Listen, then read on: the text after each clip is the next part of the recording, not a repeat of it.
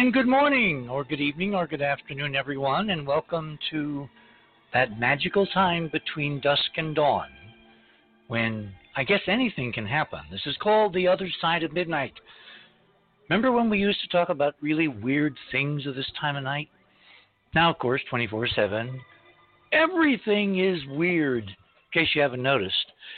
So tonight we're going to be taking a step back in time to perhaps a more normal time, and we're going to probe some things that we've opened up on a couple of shows in the last couple of months, pursue an interesting mystery, take our minds off the coronavirus situation, which, look, folks, do not panic. This is manageable, particularly with this concept called, something brand new called the Internet. You may not have heard of it, but the Internet allows you to, among other things, work from home. That's right. If you go to theothersideofmidnight.com, that's our homepage, click on tonight's banner for Jesse James, because we're going to take a trip back in time into the old West with some very surprising new information. But if you click on that banner, that will take you to tonight's guest page for Dan Duke, and click on that for Saturday, March 14th. That will take you to the guest page. Click on Fast Link items up there under the banner, and that will take you down to our section of the website, Radio with Pictures. I only have one item tonight. Slack CFO Alan Shim tells Yahoo Finance that the coronavirus pandemic will cause many corporations to rethink what the modern-day workforce should look like. Now, this is really interesting because we're facing problems with oil. We're facing problems with global climate. We're facing problems with global warming. If we all don't commute, if we actually work on these newfangled doodads called computers, if we do it from home and we're part of a corporate workforce and there are, instructions and help and all that kind of thing, imagine how much oil we could save. Imagine how much we wouldn't be putting into the atmosphere in terms of H2O and CO2 and all that. In other words, what I'm trying to do, folks, is find the bright lining behind this very, very mysterious and very confusing cloud. Now, we're going to be talking about coronavirus again tomorrow night. We've got some people lined up from around the world who have been on travel to report to you firsthand what's going on as you take airplanes, what's going on if you travel for games and tournaments that are suddenly canceled, and you get a chance to see the Grand Canyon with your kids, which, of course, is something you should not miss. Anyway, that's all for tomorrow night. Plus, we're going to have an update on our coronavirus protocols for actually treating this problem by means of Sherry Edwards' frequency protocol. And we'll have some very interesting news on that front to report to you. There have been some experiments ongoing this past week, and they're proving very, very interesting. So the word is do not panic. Or as my grandmother used to say, if I can remember this correctly, she was, such an interesting Victorian perspective. She said, if you can keep your head when all around you they are losing theirs, then maybe you don't understand the situation. Anyway, my guest tonight is Dan Duke, and we're going to be doing something very different for The Other Side of Midnight. So let's get on with it. Dan Duke is the great-great-grandson of Jesse James. Yes, that Jesse James. And we're going to have fun exploring a bit of this tonight. He grew up surrounded by stories of lost outlaw treasures, and for more than 2 decades, Dan has researched the mysteries involving his family, Freemasonry, the Knights Templar. Oh, and did I mention that he lives in Texas? Dan grew up in the hill country of Central Texas, surrounded by a wealth of stories of lost Spanish and outlaw treasure. After high school, Dan earned a bachelor's degree in environmental science and has worked in jobs ranging from construction to environmental work for an engineering firm out of Houston, Texas. Later, he worked for Dell Inc. closer to his hometown of Liberty Hill, Texas. Dan's childhood in the Texas countryside, along with his education and professional background, has intertwined well with his passions, which have guided him for over 2 decades in researching the mysteries involving his family. Chief among these mysteries are those which surround his great-great-grandfather, the noted or infamous, or, we'll leave it there, Old West outlaw Jesse Woodson James, as well as the legend and mysteries of hidden treasures which Jesse and those associated with him are said to have taken from some place and then buried. In addition to writing, Dan's hobbies include hiking, genealogy, history, bookkeeping, beekeeping, treasure hunting, researching symbols, codes, healthy cooking, and, by all means, last but not least, good coffee. Dan, welcome to the other side of midnight. You may need some before the morning is over. Thanks. It's a pleasure to be here. Well, obviously, I've got to dive right into this. How the hell did you first find out you're the great-great-grandson of Jesse James? Well, that story had been passed down through the family for generations. I've heard it ever since I can remember as a child. And every time we had a family get together at Christmas or any of the other holidays, we would, I'd hear the story. And being a kid, you would hear it and think, oh, that's neat, and run off, And but later, I and my mother went through the same thing. And she's the one who started the research, the serious research into finding out whether the family lore was true or if it was just a tall tale. And because, you hear the story and then you go to school and you learn history and you hear that, or you watch, a movie and you find out that history says he was killed and shot in the back of the head by one of his fellow gang members in 1882. So, you're at first, my mom thought, well, how can that be true? She wanted to know which story was true and which was false. And after she passed away, my sister Teresa and I took up her work and just continued the research. It's a long story, but after trying to verify whether which story was true and which was false, we are all 100% sure that our family lore was actually true. Well, one of the advantages of long-form radio is we got about 3 hours, so start at the beginning. How did you nail down that, in fact, you are the great-great-grandson of the infamous Jesse James? Okay. It started, we had an aunt, well, my mother's aunt, my great-aunt, and I was in college.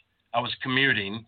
My mom took me to school one day and dropped me off, and she went to go visit our aunt. And, they visited often, but on this visit, my aunt, my mother had raised us. We had gone through high school. She didn't have as much on her hands. She had a lot more time on her hands, after we got out of high school, me and my siblings. And she was looking for something to do, and her aunt asked her if she was interested in the old story about Jesse.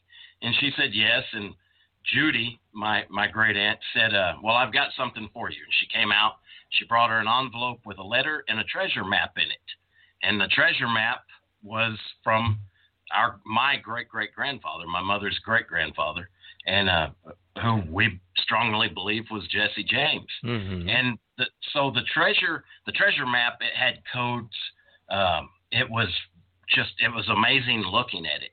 And it was real mysterious with the codes. I had never had any exposure to coded writing and ciphers, but and that just made it all the more intriguing. So hang on, Dan. Let me get this straight. Okay. So from the time you were born, it was in the family that you were related to Jesse James, right? That's right. That he was your great-great-grandfather. Exactly. Okay. Was this the first time that your great aunt had brought out some kind of documentation to show to your mom?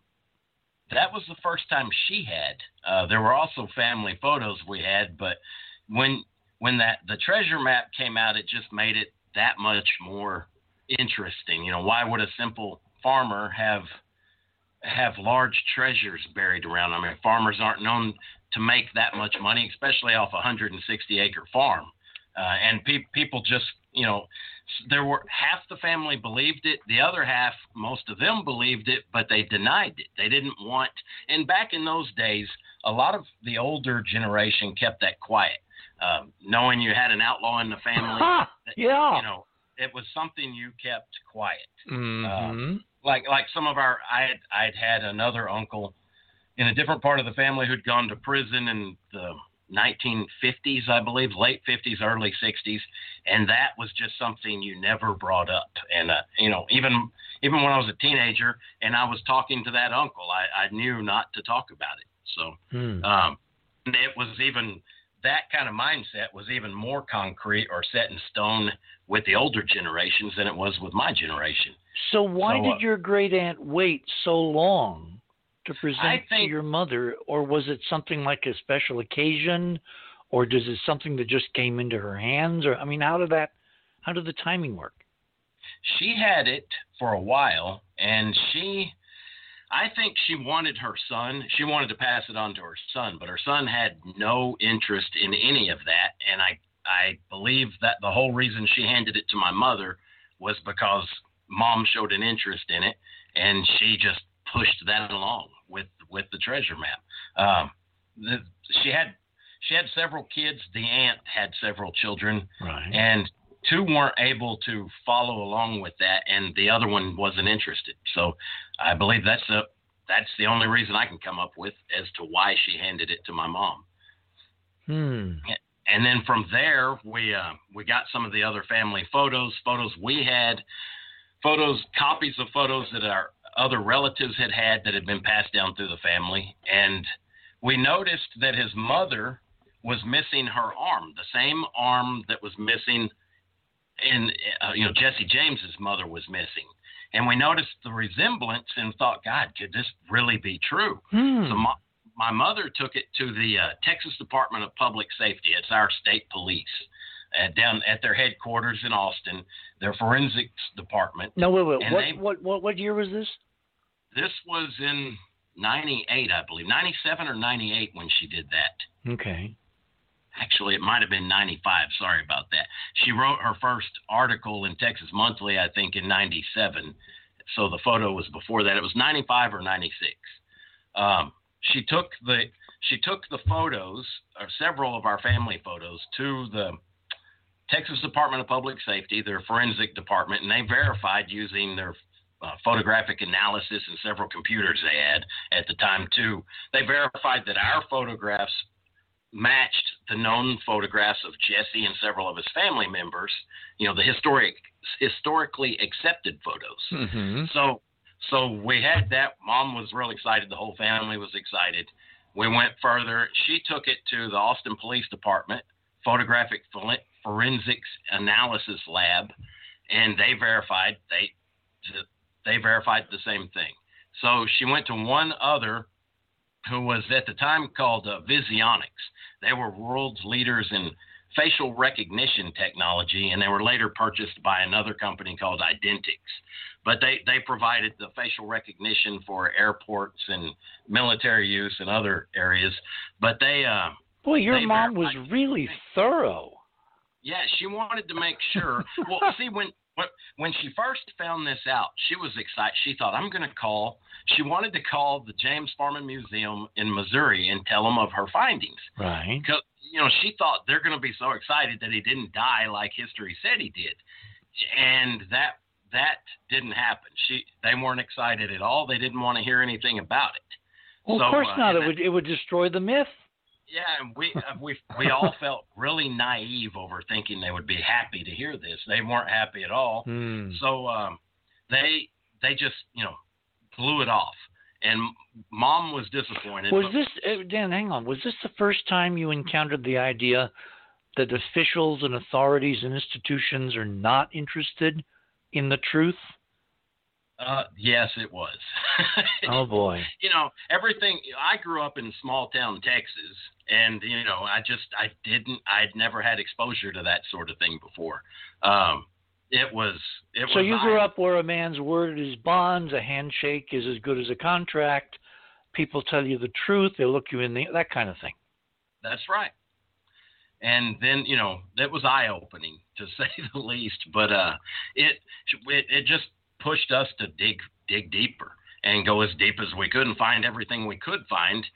After my mother wrote her first book, the detractors. Wait. Your mother wrote a book? Yeah, she wrote 3 books. The first one was Jesse James Lived and Died in Texas. And the second was The Truth About Jesse James. Her third one was Jesse James, The Smoking Gun. She wrote that after we found a really good photograph. I mean, it was an amazing photograph showing the whole James family together at my great-great-grandfather's farm in Blevins, Texas. The house is the same. My great-great-grandfather's in there. The whole family's in it. Not only that, some of his known neighbors from Blevins, Texas are in the photo. So it shows the whole James family, and that's a historically accepted photo. So it shows the James family when Frank was married to Annie Ralston, the lady he married, Frank James. Well, we need to kind of fill in the characters, because I'm sure a lot of people listening, certainly overseas, have no idea who Jesse James is and why we're making a big deal of it. Okay. Yeah, he was known by some as America's Robin Hood. He was half the country was divided over that as well. A lot of people saw him as a hero, fighting for the common man, and some people had written things in books such as he was the guy who fought back against the man who had his boot on your neck. And, things like that. That's the attitude a lot of people had. He was fighting the railroads, fighting the bankers, just this and that. And then other people, the other half of the country, viewed him as a cold-hearted, bloodthirsty killer. And a lot of the killings they attributed to him, there's no proof he ever did that, but that it gets in the newspaper and that takes off, and that's, it seems to become a part of history, whether, without any really good source to verify that story. But he was no angel. I'm not here to defend him. He killed people, he robbed, and that was that. I mean, he was kind of, in my opinion, he was forced into it in a way, just because he was 14 years old. This is right at the beginning of the Civil War. He was 14 years old. He was plowing in his family farm. He was too young to fight, so he stayed at home, and he was plowing. Some Union-backed guerrillas rode onto their farm and brutally beat him. They strapped him to the plow and beat him bad, whipped him, beat him. I believe they broke his nose, judging from photos when he was young. And then they rode onto the family farm. They pushed his mother around, who was pregnant at the time. Some accounts claim that they stripped her down, tied her to a tree, and beat her with a horsewhip. Oh. I'm not sure how true that is. That's just one account. The other that is a fact, they hung his stepfather until he wasn't dead, but he was severely brain damaged from that point. It got worse as he aged, but it left him with permanent brain damage. Oh my God. So, being a 14-year-old kid, especially in those days, it's easy to see why Jesse wanted revenge. He couldn't join the regular Confederacy.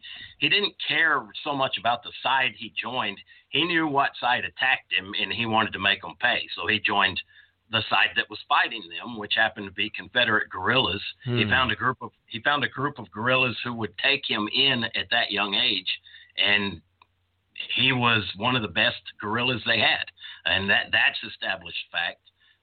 He had killed a lot of men during the war, and he was very good at it, as were most of the other guerrillas. And after the war, most of the Confederate forces were granted amnesty. The guerrillas weren't. So when they were found, they were either shot on sight or arrested, taken to a fort and hung. So, it was either run, fight, or die. The way they didn't have much of a choice. They weren't granted amnesty, and they were being hunted down. Kind of like that old movie, The Outlaw Josie Wells, if you've seen that. Mm-hmm. And it was much along those same lines. And he So wait.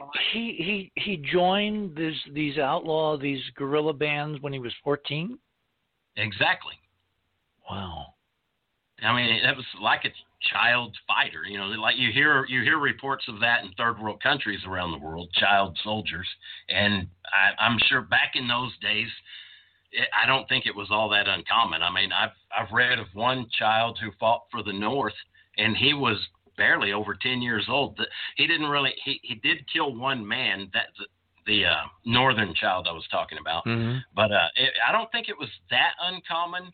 But it especially with guerrillas, they were desperate, and I believe they were taking anybody who showed the ability that Jesse had to fight and fight well. Well, this was the era where the British were impressing seamen, and I mean, armed forces that needed cannon fodder, they just took them. Yeah. And I mean, he wanted to fight. He had the will. They showed him how, taught him, and he'd already had training. Being on the frontier in those days, he had an uncle who was known as Wild Bill. It wasn't the same Wild Bill we hear of in the history books. It was people just called him Wild Bill. They said his beard was so long he tucked it in when he went into town like a shirt. So, and that guy was legendary in his own right, just from stories about him. But he had been taught how to fight, how to throw knives, how to shoot a gun. And then when that happened to him when he was 14, he already had some abilities, and the guerrillas just honed that. And it went from there. After the Civil War, they were did your mom get into doing heavy research because she felt this deserved a book? Yeah. Well, after she started doing the heavy research, and more just kept coming in.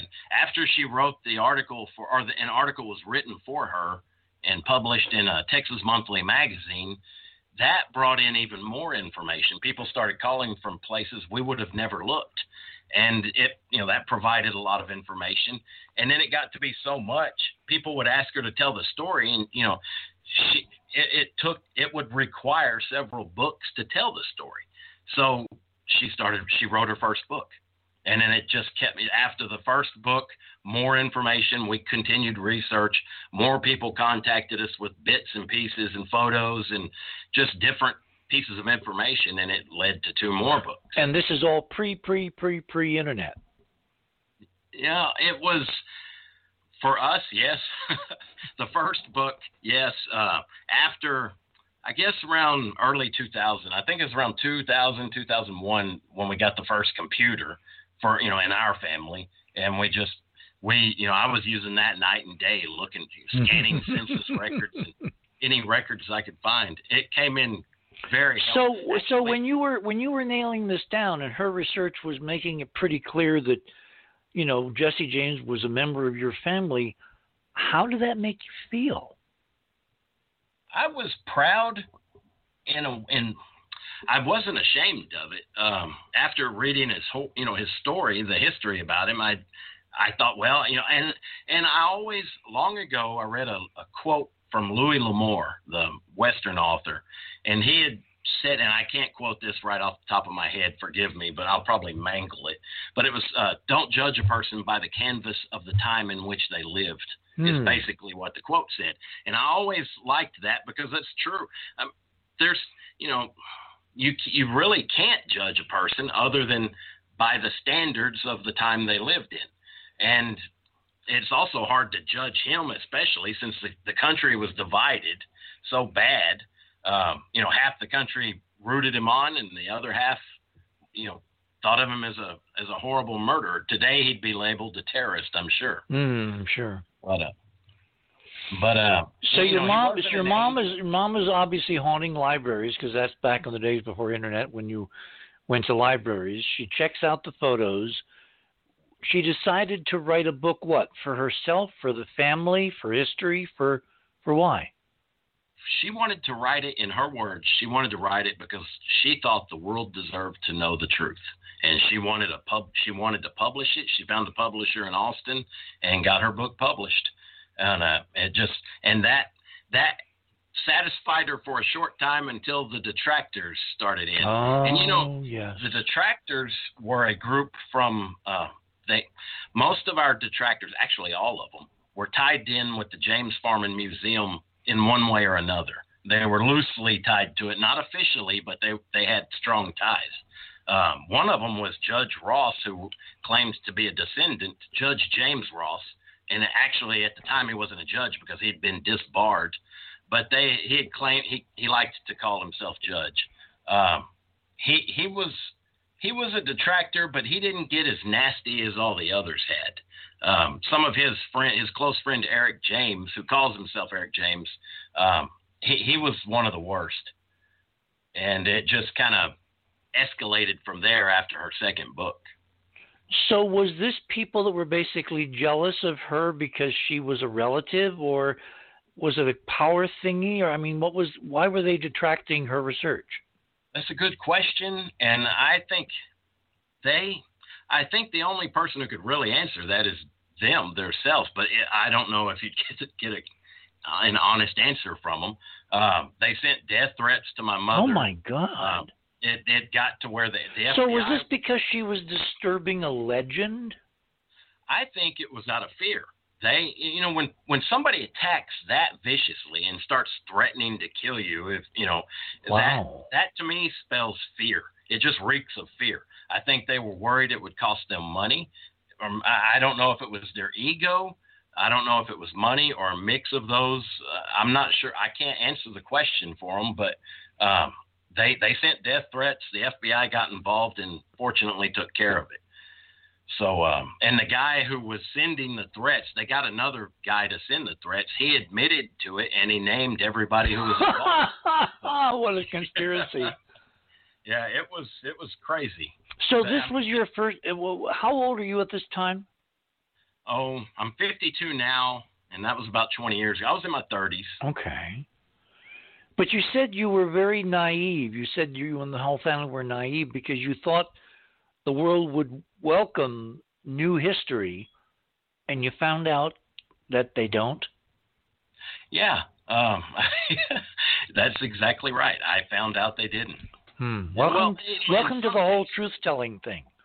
And I also think in that case with Jesse and his history, the only people anyone knew to go to were the supposed experts in Missouri, the James Farman Museum, and the people who surrounded that.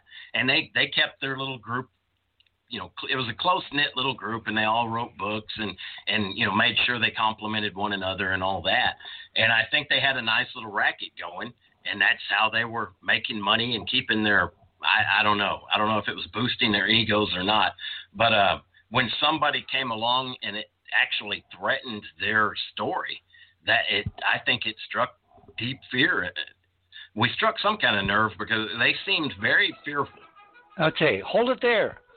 We're at the bottom of the hour. We're taking a reprise back to the time of the Old West. Remember these Saturday morning serials, westerns, as far as the eye could see? What's the real story behind the James Gang? What does Dan know that he found out as he was working on his books?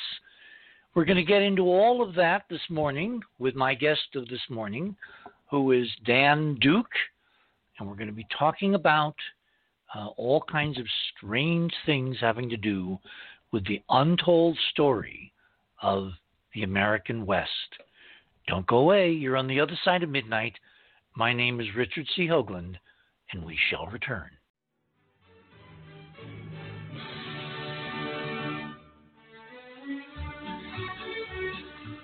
And welcome back, everyone, on this Saturday night, March 14th, 2020. We're taking a trip back through time to the old American West, to a legend of the West, the legend of Jesse James. My guest this morning is a relative, a great-great-grandson Daniel Duke, who's in the midst of telling us the story of how his great aunt handed some very interesting information to his mom. His mom looked at it, did due diligence, and decided to write a book. So, on that note, Dan, pick up the story, please. Okay, I'm trying to remember where I left off. I believe we were talking about the death threats. The FBI took care of it. Yeah, we were shocked. We were extremely shocked that had happened and that it had escalated that far. I mean, usually you'd laugh about it until it happens. You know, I would have laughed about something like that until it actually happened. And the fact that they were sending death threats to my mother just made it that much worse. And it to me, when I look back on it, it reeks of fear on their part. For somebody to go to those lengths and take that kind of risk, they had to have been afraid. It had to have been threatening something. I don't know if it was their egos, money they were making. I know the James Farman Museum pulls in a lot of money every year. And it's just, I mean, 15 to 20 years ago, I think they were pulling in $4 to $7 million a year from tourists. Oh my God! You know, if they felt that it threatened that, and my mother, she wasn't quite sure why they were so afraid, because you know it doesn't, just because he faked his death and he didn't die, in that location, he wasn't buried there. He was born there and he grew up there. That's where everything happened. All the major parts of his life up until the 1880s happened at that, on that farm. So, and around it. So, I guess they felt she was threatening their history. And if that was proven to be wrong, who would believe them on anything else? That's the only thing I can think of. I'm not sure. That's just my theory. So you never got to the bottom of why there was this incredible opposition to your mom just doing a book on the family? No, I never got. And after somebody sends a death threat to your mother, I mean, that's the last person I care to ever speak to. Good. So it's just much less meet them. But at the same time, yeah, it's not a burning question in my mind. I've got more important things to, like the research to me is much more important than wondering why someone would send a death threat to a woman. So when this is all going on, she wrote 3 books. That must have taken, 2 or 3 years? It took her quite a while. Yeah, it took her several years for each book. Ah, well, she was very thorough. She was, and when she got, when she found evidence, she went to amazing lengths. She went as far as she could possibly go in trying to verify that with the use of known experts, and not just like the James Farman Museum. They would use a guy who was a water painter. He painted, which is fine. A lot of people paint. That's a nice hobby. But at the same time, I mean, you don't use somebody like that. I mean, his only qualifications for verifying photographs was that he was a painter and an artist. And anybody could do that. We wanted. Wait. You mean when she took the photos that your great aunt had given her, that was their expert? Yeah, she any photos that they used, they would claim were verified, and they'd have you. And my mother had sent a couple of copies to their expert his name was George Warfel, and he lived in Florida. He's passed on now, but she sent him photos, and he would use some antiquated method that he read about somewhere to verify the photos, and it just didn't add up. Nothing he said added up. So Mom wanted to go to, the most qualified experts she could find, with, the Texas State Police, the DPS, forensics experts, and the Austin Police Department and Visionics in New Jersey. And, they were at the time world leaders in facial recognition technology. So, you couldn't get much better than that, in my opinion. So she wrote 3 books. In the meantime, you're living your life. When did the bug bite you? I was at work in Houston, I was working for an engineering company in their environmental department, and she called me and told me about it. I was excited. I grew up hearing the story, and I was excited about what she had to say, but I didn't really get into it. I ended up I got a divorce and moved back to my hometown, and I had a lot more time to get into it then. So that's when I really got into it. I had different jobs working at Dell and other companies, corporations, but on all my spare time, I was researching. I was hooked on it after all the findings my mother had made. I got hooked on it and started searching every census record and all sorts of other records I could find. Well, when you find that somebody of that notoriety is a member of your own family, I can imagine why it would kind of, spur on. How did you respond, though, to the attacks? I mean, did you think that you might be, sharing in those attacks if you started working on supporting her research? Yeah, the attacks had the opposite effect, I guess, the opposite effect of what they expected. It didn't scare us off. It just drove us on that much more. And living in the country in Texas, it's not – you grow up knowing how to hunt and shoot your gun. Everybody's got guns, and not everybody, but a lot of people in Texas have guns, were armed. And in Texas, you can protect yourself legally. So we didn't really worry about it. I worried about my mother, but as long as we were at the house, we were never worried. So, But what also drove me on further was the treasure maps. It wasn't just the one that my great aunt Judy had handed to Mom years before that. An old elderly gentleman named George Roaming had, he grew up in Blevins. When he was a boy, he knew Jesse. When Jesse was in his 90s, late 80s, early 90s, or up until 97 when he died, George Roaming knew him, and he had written a treasure map. He said Jesse, we call him Grandpa, Jesse had hired him, swore him to secrecy, and hired him to help him bury some gold, which I found out later was just right around 20 miles away from Jesse's farm. So, and this one, he drew a map to it, and George was old when he drew this map. He was in his 80s. Right. He passed away in El Paso, but he drew the map. We still have the map.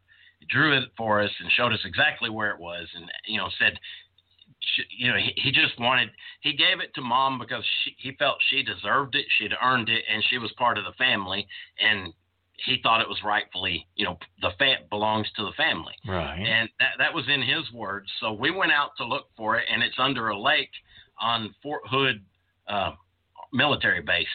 So we turned around. It's like, Mike, you mean in the intervening years? Yeah. The landscape had shifted a bit, and somebody built a fort near it? Well, they built the lake in 1954, and I can't remember the date. I don't know the date off the top of my head. Fort Hood came into existence before they built the lake, I believe. But their property encompassed that area. So I wasn't even going to attempt that. I was going to say that would be. There were years ago. There were a great television show called 77 Sunset Strip. Remember that? Uh-huh. I've heard of it. And there was one plot line one night where the bank robber gets out of jail, right? And he's going to go back and reclaim his loot. Uh-huh. And somebody's built a house right on top of it. It's odd. When it comes to treasures, strange things happen. Strange things. So when you started doing this, you were doing a bunch of other stuff. I mean, obviously, at some point you figured out that there was more to the James gang than just robbing trains and banks, right? Yeah, I getting into the treasure part of it, the coded messages he left behind, a diary he had several diaries or day books. They weren't really diaries. He didn't write down his feelings and thoughts. He just wrote the facts. It's more like a journal. Mm-hmm. Or a log book. Exactly. And he had several of those. We have one, and it was some of the other family members have some. I know one of the relatives who was ashamed of it burned over 200 letters. Oh my God! Yeah, that really bothered us. I mean, even if you're ashamed of it, it's history. It's history. You don't burn and destroy history. But she, for whatever reason, she burned over 200 letters. Oh my God! Yeah, but there was the funny thing is she was her husband was a Baptist preacher. She was a small town teacher, and this is in small town Texas. Yet they owned oil wells, had oil royalties, and had enough cash to buy homes and properties for all of their children, and they lived very well, which just seems strange on a teacher's salary and the salary whatever a small town Baptist preacher would make. And we'd always wondered if they didn't find some of the letters. Oh my, in the letters. Yeah. So. Oh my gosh. They made some very large donations to Baylor University. That sounds very likely. Yeah, it was very interesting. Maybe burning the letters was to cover the trail. That's what I've wondered. I can't prove it, but it just makes you wonder. Huh. So Dan, you have a very interesting family.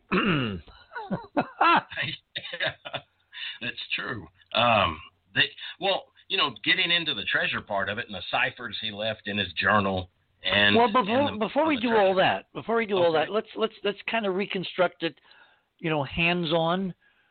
Okay. The first time you really get into this, is it because of the treasure part, the map? I got into it. Well, Mom got into it. She wanted to know the truth. When we were handed the map, it was the map. The first map we were handed was a copy of Jesse's original map. The guy who made the copy was Jesse's son, Byron Courtney. Who happened to be the lady who burned the letters. She was his daughter, Byron's daughter. Oh. So Jesse was her grandfather. So Byron, it was one of his two sons. Byron had drawn them. He copied the map, and that's what we got handed down through the family. That we just assumed, if Byron had been looking for it, he had a map. It's highly likely he could have found it. And it was neat. It was really, a neat thing to have, a treasure map. But at the same time, so many people had looked for it. It just seemed and after all the digging, when they buried him, when Jesse died in 1943 at the age of 97, half his children, including Byron, were at his farm digging up the yard. They didn't go to the funeral. Oh my God! It's like a scene out of a movie. I can see it. Yeah, I can just see it. Yes. These days when somebody dies, there's usually giant family arguments and fights, and it ends up in court. Back then, with Jesse, instead of going to court, they eventually went to court, but that was later. They instead of going to their own dad's funeral, they spent the time digging up the front yard. Oh my God. It was yeah. It's a shame that happened. He treated them well. He bought them all homes and farms, and some of them lost their farms and ended up moving back in with Jesse, and he let them live there. But for whatever reason, they spent their time looking for the gold instead of going to his funeral. Makes the movie even more interesting. Yeah. Good grief. Okay, so many decades later, you get embroiled in this, and what was the first thing you did? When I went, with the Jesse James research or the treasure of it? Okay, with the Jesse research, I helped my mom. We were constantly, she'd already gone to the different forensic photographic experts, and we just kept looking for more information. I took her down to the state archives in Austin, Texas, many times, and there's a lot of stories involved with that as well. People, we were warned by two men, and they never told us who they were. They just warned us not to mention certain names, and we haven't, and I don't plan on it. The names they warned us about don't really tie into the story anyway. They're not important in proving the story. that there was a lot of strange, mysterious things like that have happened over the years. After a while, you get used to it, and it's hard to explain to most people because they look at you like, okay, they don't know what you're talking about. You go to basically the history section of the state government of Texas, right? That's right. And they tell you not to mention certain names? Yeah, two men. We saw them several times, and they were always, they were always watching or walking by and just saying hi or something. And then one day they finally sat down, and we didn't know who they were, but they warned us not to mention certain names who were tied in with Jesse James. Well, and this opens up a huge can of worms. It's like, what was James into if he wasn't just your quote average, iconic, Western bank robber? Yeah, it made us wonder. I mean, this sounds like Men in Black and the whole UFO thing, or deep state intel guys. I mean, I don't know who they were. I don't know if they were treasure hunters. I know there are a lot of treasure hunters who remind me of modern day pirates, and they will play crazy games trying to get information. So it could have been treasure hunters. I don't know, but they followed us, they watched us, and then they finally introduced themselves and just gave us that warning. And it was after they told us a little about who they were, we didn't really see much of them after that. They just wanted to give us that warning according to them. Not to mention certain people in the book she was writing, or the book you were thinking of, or? Yeah. People that my mother had mentioned several people that had contact with Jesse, and there were people tied in with them that they didn't want us talking about. So. It was interesting, yeah. And I, to this day, when I think too deeply about that, it drives me crazy not knowing. There's a lot of questions I have involving that side of the story that I would really love to know. And this is the kind of research that it goes from Jesse, and it just branches out like a spider's web of amazing information in a lot of cases that I'll probably never know the answer to all of it. And it just it's addictive and frustrating at the same time. Well, if you like mysteries, if you're into Sherlock Holmes, all right, so you're working with your mom on a member of the family, your great-grandfather, on the Jesse part. When did you start thinking that there were other things going on, like the Templar Association or Masons or treasure that wasn't just treasure, that kind of thing? Okay, well, Jesse, if you read a lot of I originally thought Jesse was a member of the Knights of the Golden Circle. Okay. And for those who don't know who they are. I was going to say, you better describe who they are. Okay. They were a pro-Confederate, secretive pro-Confederate group. They were kind of like the Secret Service in a way for the South. In a loose way, they were a secret society. They their main goal during the Civil War was to burn bridges, halt the movements, and hurt the Northern Army in any way they could to try to win for their side, the Confederacy. So, and they were good at what they did. They caused a lot of trouble, and they're extremely secretive. After the Civil War was over, they allegedly changed their goal, and their new mission was to gain as much wealth as they could in any way they could to help fund a second Civil War. And I always look at that as like Texas football. Football's huge in Texas, and if you lose a game, anybody, if you're competing against somebody and you lose, you want a second chance. Everybody wants a rematch. Friday Night Lights. Yeah, and that's exactly. I always viewed it like that. But they supposedly had a lot of powerful people, and they lump Jesse in. A lot of people try to lump Jesse James as being a part of that, and it wouldn't shock me if he was, but there's no proof that he was. They also try to lump in Albert Pike, and it wouldn't shock me if he was either, but at the same time, there's no proof. So, if you can't prove something, you have to look around that. Well, I do know, everybody knows Albert Pike was a Freemason, and Jesse, after he changed his name, and he may have been a Freemason before that, but I don't know if there's no proof showing whether he was or not. But I do know under his alias of James Lafayette Courtney here in Texas, he was a Freemason. And I know George Roming, the elderly gentleman that I had mentioned earlier, he also was a Freemason, and he knew about the treasures. Jesse knew, Jesse had hired him to bury some treasure with him.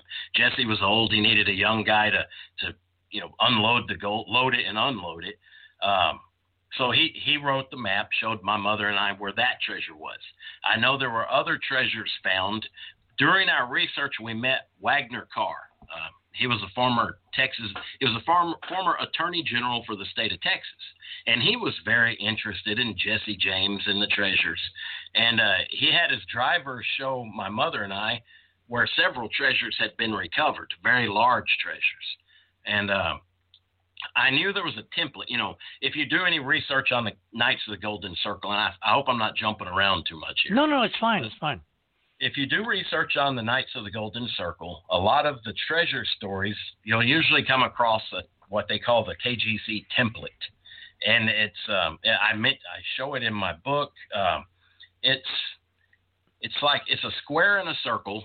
It's two concentric circles, one inside another. There's a square on the outside, and it's divided into sections, 16 sections with 8 main lines, but then they have 8 additional dotted lines, and it looks kind of strange.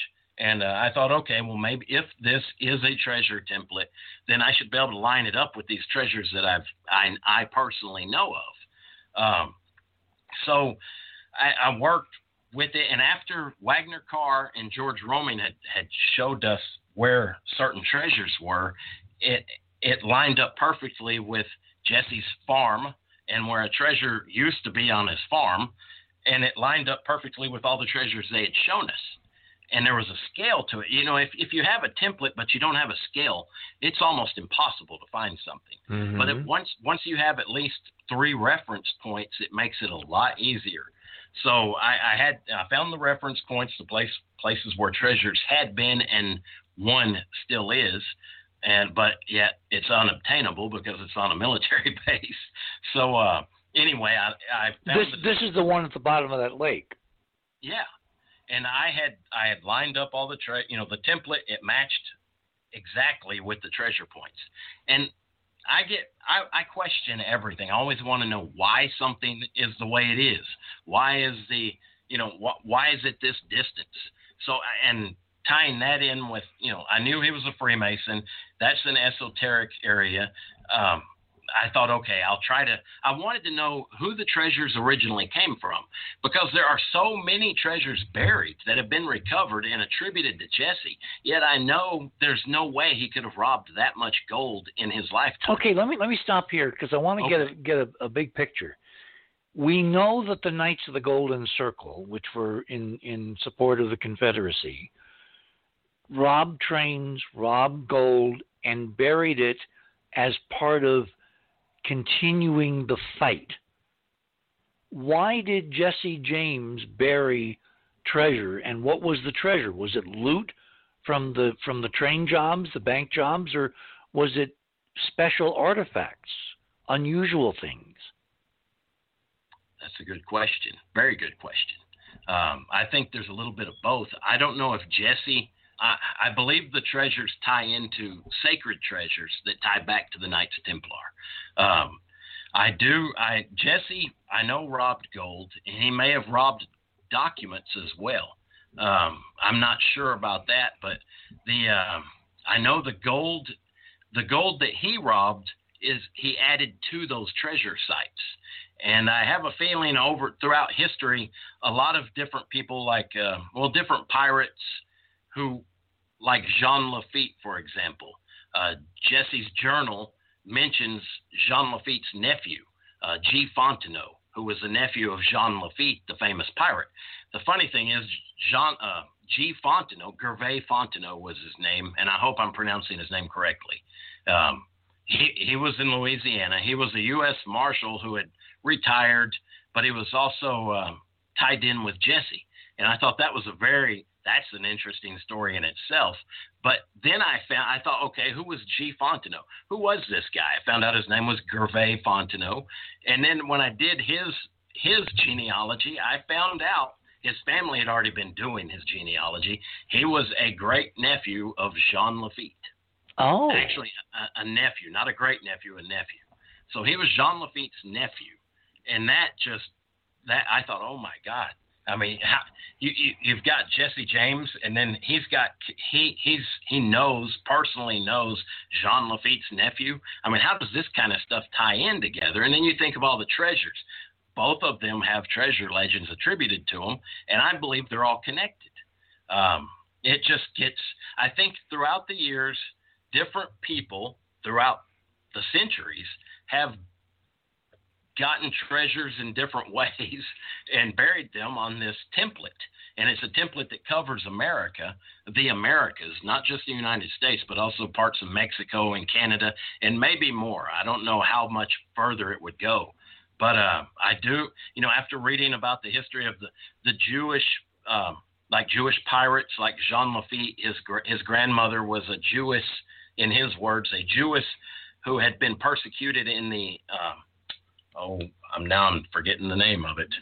Well, she had been persecuted in Spain during the Inquisition. Oh, okay. He hated the Spanish for that reason. And I don't think he was a big fan of the Catholic Church as well. So, that gave him more than enough reason to rob Spanish ships that were stealing. They were taking gold from from Mexico and Central America, the Americas, and taking it back to Spain. And a large portion of that went to probably the Vatican. So you can see why Jean Lafitte and other Jewish pirates would have robbed that. Where did they take the gold they robbed? A lot of people like to claim they spent it. They just blew their money. And how can you blow that much money and not raise a lot of eyebrows? So one does wonder. Yeah, I believe they buried a lot of that in different areas that were all within the same grid system. And the KGC template isn't actually a KGC template. It's a template that ties back through the Freemasons to the Knights Templar. Okay, hold it there. Okay. My guest this morning is Dan Duke, talking about his great-grandfather, Jesse James. We're kind of reliving a different story of the old West. And tonight we're going to play some familiar music. You're on the other side of midnight. We're talking about Jesse James. My name is Richard C. Hoagland, and we shall return.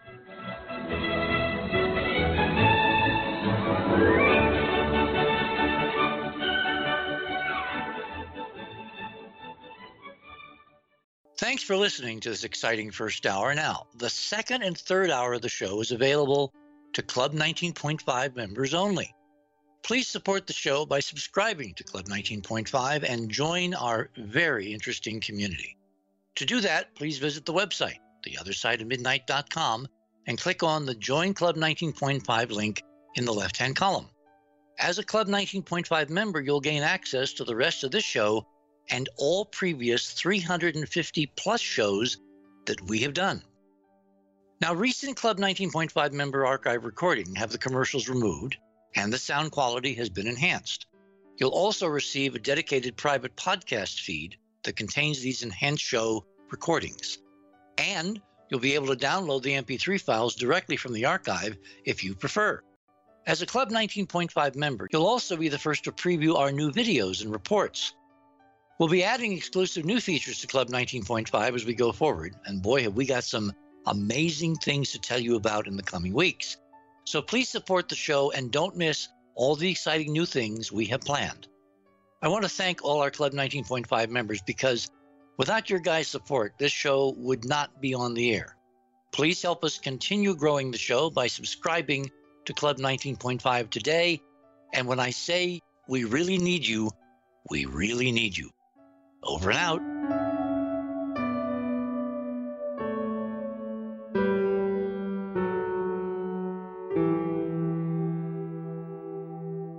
you.